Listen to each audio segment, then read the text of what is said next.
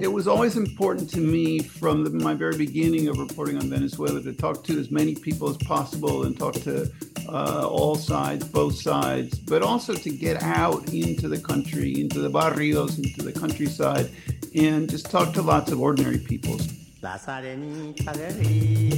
Hello and welcome to a new edition of Veneco, a podcast on Venezuelan democracy and social movements. My name is Juan Andres Misle, your host. In today's episode, our theme song is courtesy of Amazonic Vibes remixing Simón Díaz's La Tonada del Tormento. And this is episode 14. And before introducing today's guest, I just want to make a quick parenthesis and highlight that when Veneco first aired some years ago, the main goal was to showcase some of the best books on Venezuelan democracy and grassroots movements. We were lucky enough to brief Dragon in the Tropics by Javier Corrales and Michael Penfold, but also Alejandro Velasco's Barrio Rising on the history of the 23 Enero neighborhood in Caracas. We have largely shifted to discussing other academic and journalistic work in order to better understand the complexity of Venezuela's changing politics, culture, and society. Having said that, I'm extremely thrilled to welcome today's guest by bringing back kind of like the original spirit of Veneco. Today's guest is William Neuman. He was a journalist for the New York Times for 15 years and served as the Times Andes bureau chief from 2012 to 2016, based in Caracas. He is also the author of the new book, Things Are Never So Bad They Can't Get Worse, Inside the Collapse of Venezuela. So without further ado, William, thank you so very much for accepting this invitation. I just want to say I really enjoyed your book. And yeah, let's get started. I'm very excited for this discussion. Thank you very much for having me on the podcast, Juan. William, let me first congratulate you on this enormously important book. So for those of us who try to take a more academic approach at understanding Venezuela, this book, I have to say, is really a gem. It is extremely well-researched and does exactly what one would expect a journalist to do in the midst of a polarized society. It talks to all stakeholders on the ground, both at the elite level, but also the common, let's say, Venezolanos de a pie. And it really amazed me the amount of access you received, but perhaps as important, I was also impressed by the amount of humanity you dedicated when writing this book. It's steered clear of the echo chambers that pollute analysis on the country. So I guess my first question to you would be, why write a book on Venezuela? I understand you were based in Caracas at the time, but as the Andes bureau chief for the New York Times, you also oversaw developments in Colombia, Ecuador, Bolivia, and other countries. So why Venezuela? What motivated you to write this? I lived in Venezuela from 2012 to 2016, lived in Caracas, and returned many times afterwards, either to visit friends or to continue reporting, first for the Times and then for the book. And Venezuela just became a very special place to me. I made wonderful connections there with the people. It was a place that means a lot to me. I was very fortunate to be able to cover the country during very interesting times. And it's true that I covered lots of other countries. When I was the Andes region bureau chief, I was covering Venezuela, Colombia, Ecuador, Peru, Bolivia, and eventually just about every other country in South America. But at that time, the majority of the news was from Venezuela, or at least more news came out of Venezuela than any other country. And I was fortunate in the timing also because I was there in 2012, which was the height of the oil boom. Oil was over $120 a barrel. Chavez was running for re-election, so I got to see Chavez in action. I got to see Venezuela when it was full of oil money. Of course, I got to cover the campaign, the election, then the death of Chavez, and the beginning of the whole Maduro era. And I got to see the beginning of the decline and I saw the boom turn to bust, and then everything that has come since then. And so it's an extremely important story. It's an extremely compelling story. It's a very human story, and so I was very interested in finding a way to tell that story for American readers. And then, fortunately, in 2019, when the whole Guaido episode started, all of a sudden Venezuela was on the front page of the newspapers every day and on the TV news, and there was tremendous interest in Venezuela. And that's when I was able to start working on the book project. One of the main recurring themes in your book, and I should probably say spoiler alert, is how you consistently revisit the phenomenon of the electricity crisis in Venezuela, particularly as experienced since the infamous 2019 blackouts. You were able to speak with workers at the state-owned electricity company, Corpolec, as well as how regular Venezuelans in Maracaibo, Ciudad Guyana, and elsewhere experienced the series of repeated blackouts. Of course, you talk about how the government dealt with the situation, the amount of intimidation and pressure that Corpolec workers endured. But overall, this literary method you employ of going back to the blackouts really, I think, is representative and perhaps a snapshot at the country's political crisis. But I want to leave it up to you to explain to us, why do the blackouts play such an important theme in your book? Well, in one sense, it was entirely accidental, because when you go to report a story, you don't necessarily know what you're going to find or how that story is going to develop. So I started to conceive of the book before the blackouts started, which was in March of 2019. But then, of course, by the time I got to Venezuela to start doing the reporting on the book itself, the blackouts had become sort of a central element of what was going on in the country, and they were a tremendously powerful metaphor also for the breakdown of a society and a nation. And I didn't realize initially when I was doing the reporting how central that would become to telling the story, because when you're on the ground, you're just sort of running around and talking to as many people as you can. And it also wasn't clear that it was going to continue. I mean, there was no one understood, or you couldn't know that it was going to continue happening throughout the year. There were the first series of 3 blackouts in March, and then they were repeated again and again as the year went on. And my initial interest was I returned to Venezuela a couple months after the first bunch of blackouts, and I was very interested in the looting that had taken place in Maracaibo during the first blackout. And in Maracaibo, which really had the worst of all the blackouts and much of the crisis really in the country, the power had been out for 5 days in that first blackout, and people started looting on the 4th day for a variety of reasons, but for many people because they ran out of food. And so I was really interested in the psychology of those people, and what made a person who goes to a grocery store over and over in the course of the year, a customer one day and a looter the next. And so I went to Maracaibo and I talked to lots of people who had participated in the looting from the looter's perspective. And I also talked to lots of people who owned stores or what have you, and then ended up focusing on a woman who was a manager in a hotel that was destroyed in the looting. And so I was really interested in both sides of that equation. And then as I went on, I started to talk to people on the Corpolec side. And just by chance, I happened to run across the one person who was on duty in the main control room at Corpolec when the first blackout hit. And his story was quite interesting as well. And I talked to many of the workers who had worked to recover the electrical system. And when I was writing the book, one of the things I needed to do was tell the history of Venezuela so that people could understand what happened today. But I didn't want readers to sort of begin with, the independence struggle, begin with the colonial period or before. And I realized that the blackouts become sort of a spine of the book, like a thread that runs throughout. And that was a way to bring the immediacy and the current moment to the very beginning of the book and disperse it throughout the book, and bring and give readers a flavor of what was going on as the crisis became most intense from the start. So we've talked about the gross mismanagement in the electricity sector, but there also appears that there is another underlying understanding of Venezuelan society in your book, and that is the idea of oil solving any and all problems in Venezuela's economy, politics, and culture. So I have the book here in front of me, and the cover of your book is what we can see looks like an oil field with oil dripping through the book cover. But I want to emphasize how Venezuelans have grown accustomed to this resource because there's a chapter in your book called The Man Under the Palm Tree.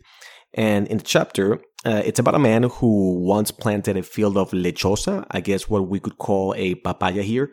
And despite the lack of effort at working the land, the lechosa would always grow.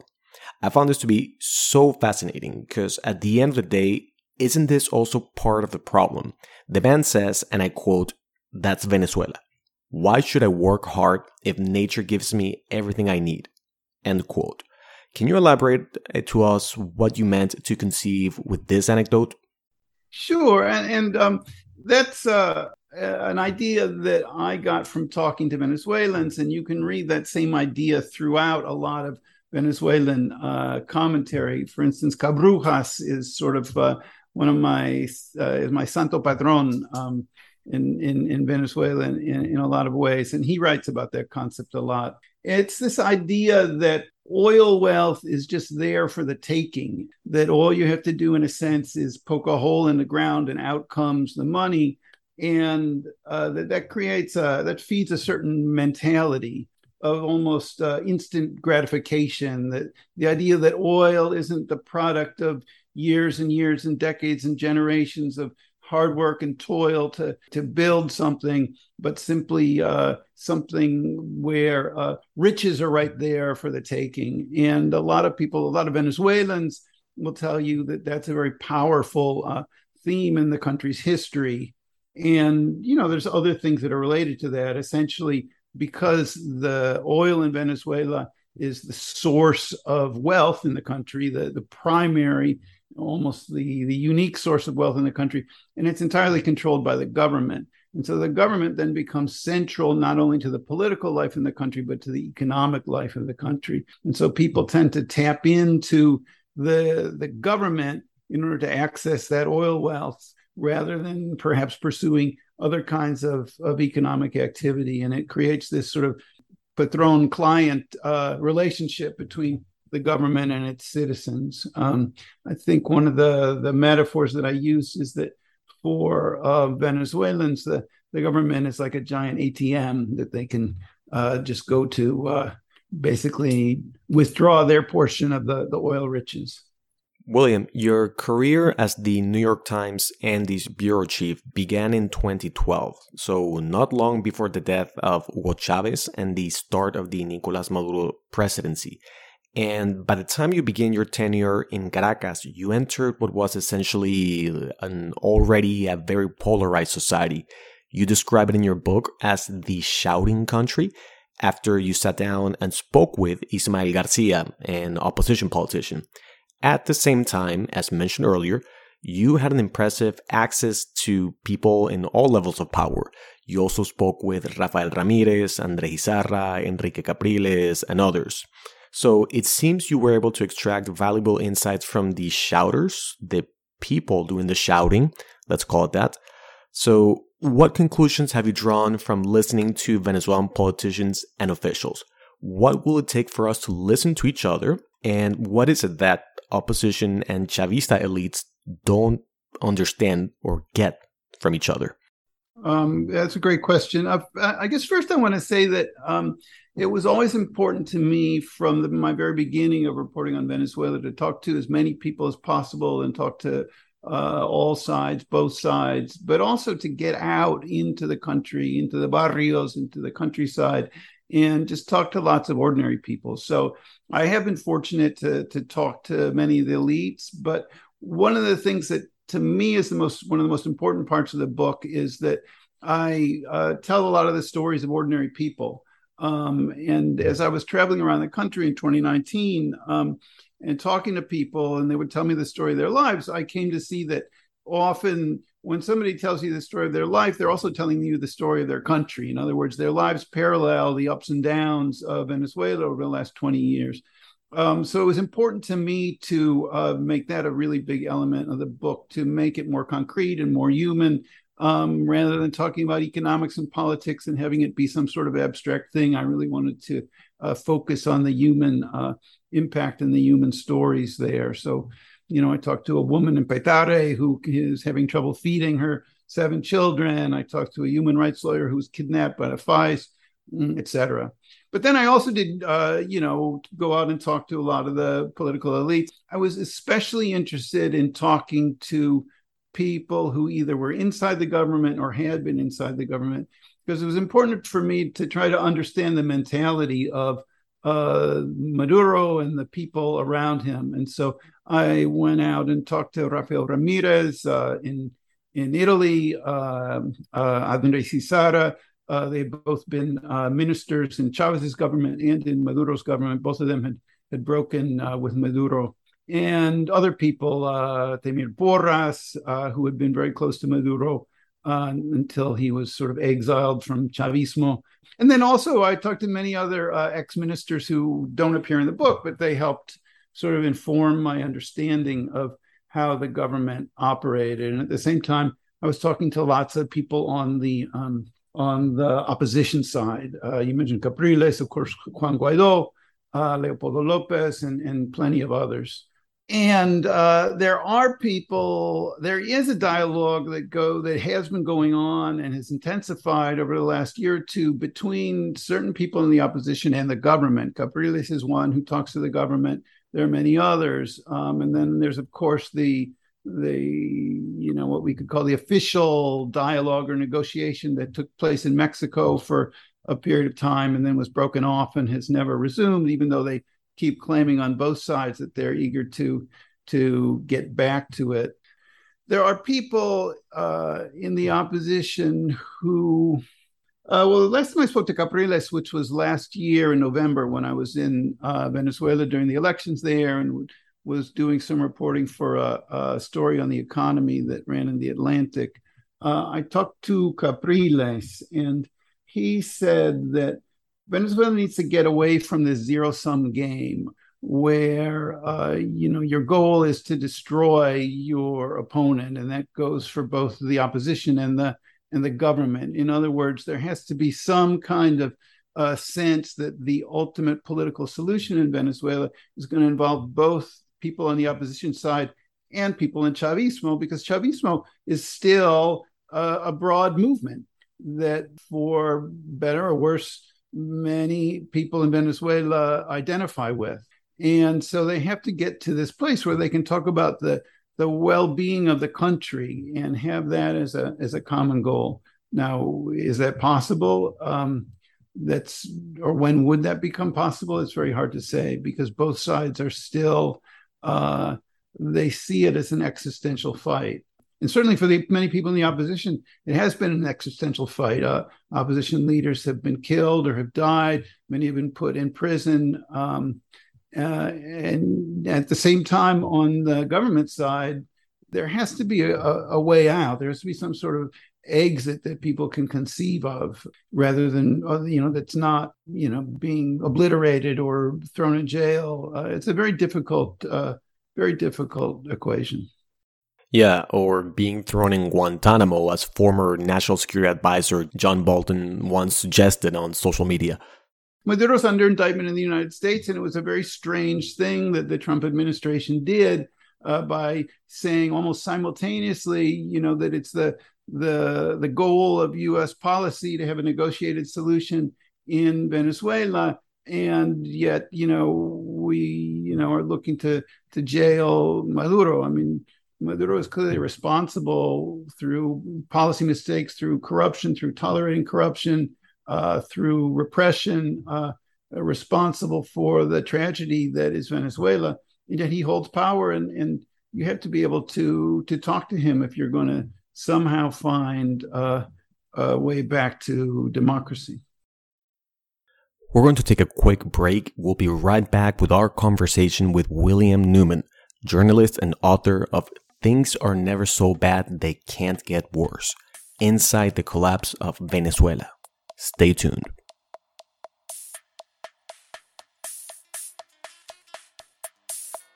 You're listening to the sounds of Amazonic Vibes and its new release, Arabic, out from Sunkissed Records, available everywhere you can buy or stream music. Electronic music production concept since 2012. If you've enjoyed Veneco's theme song, be sure to check out Amazonic and its new label, Sunkissed Records.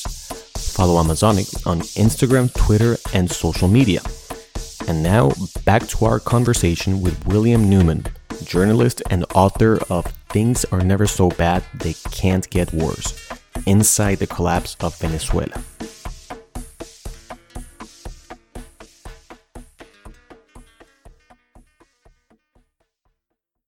We were just talking about this tendency to shout over each other in Venezuela, but I think this is actually a good segue to my next question, because there has been this recent, perhaps depolarizing debate over the idea that Venezuela se arregló, the idea that Venezuela has been fixed. And you hear this mostly in the cities and in wealthier parts of the country where there's a boom in bodegones and new restaurants and dollarized services. And yet, this process, which began in 2019, has only exacerbated inequalities inside the country. And my personal take is that this partially explains this intensification of working class Venezuelans migrating to other countries. I was just looking at the numbers published by the Panamanian migration authorities, and it appears more than 23,000 Venezuelans crossed the Darien Gap last month. About 76% of all crossings, more than any other nationality. So with this in mind, William, what is your input on this debate claiming that Venezuela is fixed? Of course, I say this cognizant that these are things one hears from urban bubbles, but how do you interpret these recent changes in Venezuela's economy? No, I'm happy to talk about that. First off, I was speaking to a Panamanian official just the other day who told me that their estimate is this year there are going to be 200,000 migrants moving through Panama on foot during this year, this calendar year.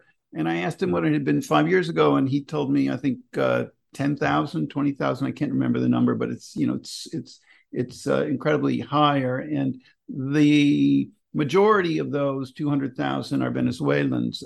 Certainly not all of them, but the majority are, and that shows the level of desperation because it's a horrible journey. I mean, just to go through Darien is incredibly dangerous, grueling, and once you do that, you still have to go through Central America, Mexico, and then you get to the uncertainty of the United States. I talked to a young Venezuelan woman in New York about a week ago who had made that trip, and she crossed the border and ended up in New York. She knows nobody in New York. She just sort of is here at the mercy of the city almost. And it was just stunning to talk to somebody who would make that kind of risky trip without even knowing what there was at the other end. So that says a lot about the desperation of Venezuelans and the continued difficulty of life there and the crisis. In terms of this whole thing about Venezuela se arregló, to me, that's just sort of a non-debate. I mean, yes, somebody wrote that on Twitter and somebody latched onto it and people started to argue about it. But of course, Venezuela hasn't been fixed. I mean, it's a ridiculous thing. Yes, the economy has started to grow again, finally, and that's a good thing. I was in Venezuela, as I said, at the end of last year and wrote about this economic bubble. And that was right about the time that people were starting to use this phrase, Venezuela se arregló. And I hope to get back to Venezuela soon to see how things have developed since then. But Venezuela went through an unprecedented economic collapse. It lost approximately 80% of GDP or of its economic activity, which is stunning. I mean, when you look at the U.S. during the Great Depression, the U.S. lost 25% of GDP. And the Great Depression lasted essentially 4 years, and then the economy started to grow again. And in Venezuela, they've gone through 8 years of contraction, which is just mind-boggling. But eventually, the economy would start growing again, and that's a good thing. I mean, when I wrote in the book, you would have read about Hilda, who's a young woman in Peitari who's got 7 kids, and essentially, when I first got to know her, she couldn't feed her family. Her children, they would eat once a day, sometimes twice a day. Her youngest child's teeth were turning black and falling out for lack of calcium. She would keep her kids from school, home from school on some days because they hadn't eaten, and there was no point in sending them to school when they couldn't concentrate or pay attention because of hunger.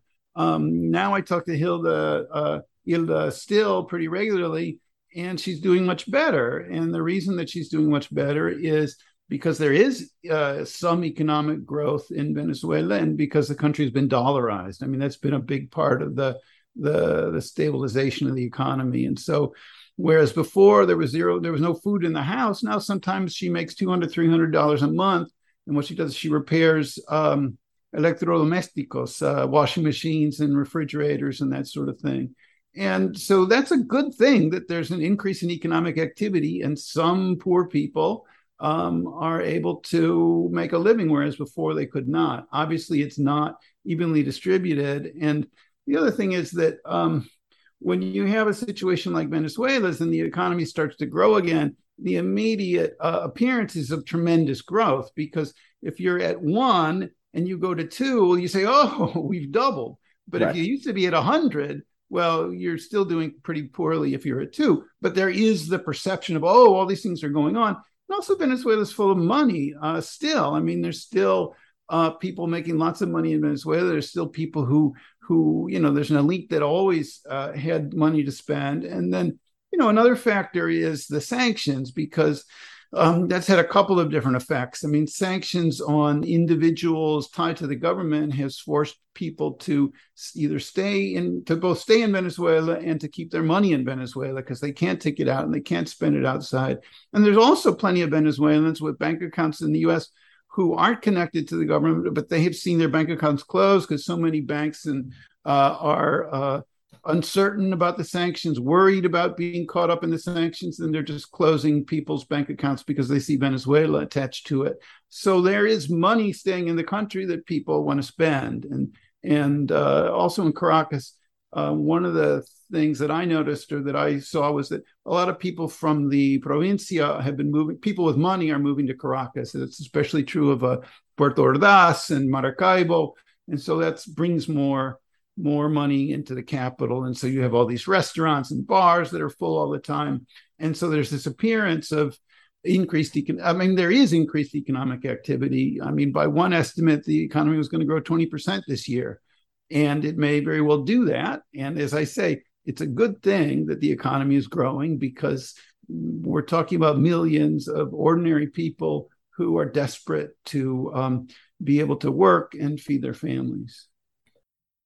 So I don't want to spend too much time talking about U.S. foreign policy in this conversation, but your book does spend an important amount of time detailing the failures of the Trump administration vis-a-vis Venezuela policy.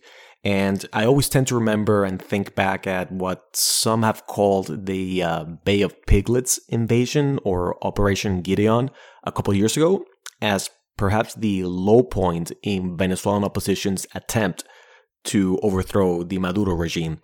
And as we've been mentioning in this conversation, part of the problem, I think, is how stakeholders are not really able to go beyond their respective echo chambers when it comes to viable solutions out of the crises. I think we agree the U.S. should not be deciding winners and losers in Venezuela, but what do you perceive would be a constructive U.S. foreign policy towards Venezuela? Who should they speak with, and to what ends? That's a great question. I think that, to some degree, the Biden folks they inherited a policy from the Trump people that what I say about Venezuela policy under Trump was that the U.S. didn't have a Venezuela foreign policy. They had a Florida election strategy that used Venezuela, because what Trump did is that he saw that Venezuela was a subject that he could use to drive Hispanic votes in South Florida in the midterms, and then again in the presidential election. But the policy wasn't designed to improve conditions in Venezuela. The Biden people have really they came in, I think, with the attitude of there's no way to win in Venezuela. And so they sort of ignored it and wished that it would go away. Biden did give TPS to Venezuelans in the U.S., temporary protective status, which is something that he promised to do when he was running for office. and that benefits a lot of people. Strangely, the execution of that policy was really badly done. And I saw some polling that showed that approval of Biden among Hispanics in South Florida, and especially among Venezuelans, dropped significantly after TPS. And the reason I believe, and what the pollsters believed, was that so many people had an expectation that they would quickly be approved for TPS, but it was so badly done that people spent years and in some cases a year or more waiting to find their status approved. And I think there was a lot of anger, justifiably, over that. When it comes down to U.S. policy towards Venezuela, there's a few elements. You have sanctions. You have individual sanctions against people connected to the government, and then these general sanctions that have been very destructive to the Venezuelan economy and therefore to ordinary Venezuelans, but obviously haven't done anything to change the status, the political status quo in the country. And then you have the U.S. support for the opposition and its continued insistence that Juan Guaido is president of the country. And I think that in particular, I mean, all these things need to be addressed. I think the intriguing thing about the U.S. Continuing to call Guaido president is that has helped to stunt the ability of the opposition itself to recalibrate and to reform itself. The opposition over the last year or 2 years has gone through tremendous internal changes. Most of the main political parties, in one way or another, have essentially blown up or splintered or gotten into these very bitter internal leadership fights, in many cases sort of egged on by the government, but those internal divisions in the parties were there to begin with. And there is a recalibration going on, but as long as the U.S. continues to say, oh, actually, the opposition is quite a simple thing led by the unitary platform and Juan Guaido, I don't think that helps the opposition itself recalibrate and adjust. Then the sanctions, this isn't a popular opinion, but I think the sanctions have been a complete failure. Maduro is stronger today, and the opposition is weaker than they were in 2017 when the general sanctions began under Trump, the general economic sanctions, and also Maduro stronger and the opposition weaker than 2019 when the Guaido thing began. So clearly the policies hasn't been effective. I think that if you remove the humanitarian crisis in Venezuela, which is the thing that perhaps should concern us the most, is the direct cause of the economic collapse. And therefore, economic growth in Venezuela would be the most important way to relieve the economic crisis. If you remove the sanctions, which the sanctions didn't cause the economic collapse, but they certainly deepened it and have retarded recovery in the country. If you remove the sanctions, that allows for, that makes economic growth easier. And what happens if the economy grows? Some of these millions of people that have left the country will return. Let's let those people go home, work, feed their families, and then vote in the election in 2024 and see what happens. That would be but of course, I don't make those decisions. Finally, William, and you've been incredibly generous with your time. There's just so much to dissect from your book. But I want to finalize with your concluding thoughts about regular Venezuelans. And I was very struck in your book how, despite the corruption, despite the gross economic mismanagement, the authoritarianism, many of the regular Venezuelans you spoke with in the slums or los barrios populares, whether it's this Chavista who runs a government-run library, or some of the workers at Corpo Elec who, despite being threatened and repressed, still identify themselves as Chavistas and remain committed to the Maduro government. How do you explain this? We know that politics, perhaps more often than not, inspires an emotional reaction to reality. What is it you think keeps these people believing in the Bolivarian project? No, that's a great question. And I one of the things that's always fascinated me is why people believe the things they do and why people continue to believe in something despite, all sorts of reasons to break with those beliefs. And so I've always in all of my reporting in Venezuela from the very beginning, I always both. I mean, I enjoyed talking to Chavistas. I enjoyed talking to both sides, but uh, I've always spent a lot of time talking to people on the Chavista side. And when I was working on the book, I got in these conversations. I found myself in conversations with people who, despite the collapse, were still true believers.